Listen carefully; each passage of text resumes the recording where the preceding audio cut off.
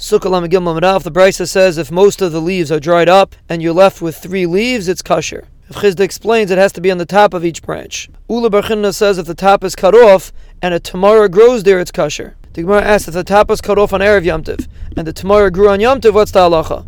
Do we say yesh dicha yetzel mitzvahs or not? So the Gemara makes a raya from Mishnah that if you covered the dam and it got uncovered, you're potter from covering. If the wind covered it over, you're chayiv to cover. And the Gemara explains that's only if it got uncovered.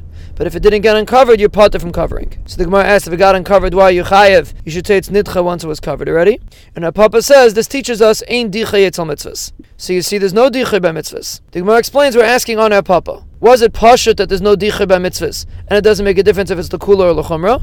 Or maybe it's a safek and a Papa only said a l'chumra, but not l'kula, and the Gemara says teiko. The Gemara makes a machlekes tanaim. If a person was over and picked the berries on Yom Tiv, it's possible according to Abelaz Bet Tzaddik, and the Chum say it's kosher. So the Gemara thought everybody agrees a lulav doesn't need an agad. And if it needs an agad, you don't learn lulav from sukkah, so there's no din of tas v'lemin aseh. So the machlekes is the one that Pasal says you say yesh dicha etzel mitzvahs, and the one that says kosher says you don't say yesh dicha etzel mitzvahs.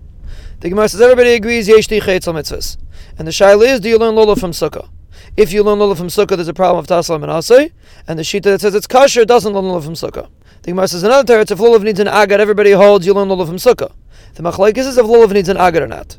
And it's telling in the machlekes in a brisa that the Tanakama says whether you tie the lulav or not, it's kosher. Rabbi Yehuda says if you don't tie it, it's pasul.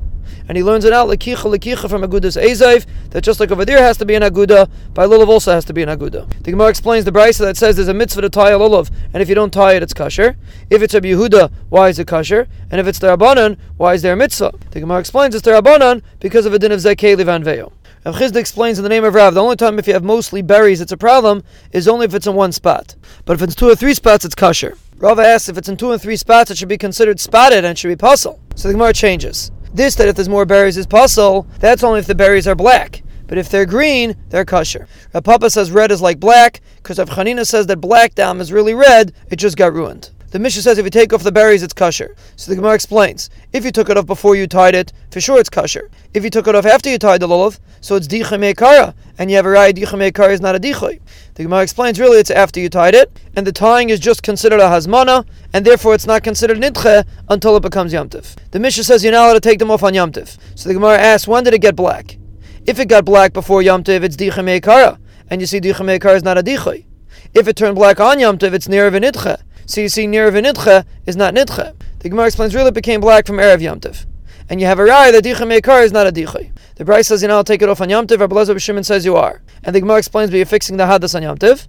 Rav Ashi says you took it off to eat. And Rabbi Elazar B'Shimon holds like his father that a davar shem iskaven is mutter. And even though Abaye Nova say psik reishi is aser, but over here we're talking about he has another hadas, so therefore you're not fixing anything. The Brisa says that the tie came out on Yom Tov, you wrap it like a bundle of vegetables. The Gemara asks, why can't you make a bow? The Gemara says, going like Rabbi Yehuda, that a bow is considered a knot. And even though Rabbi Yehuda holds you need a full-fledged agad, this brisa holds like Rabbi Yehuda in one thing and disagrees with him in a different thing.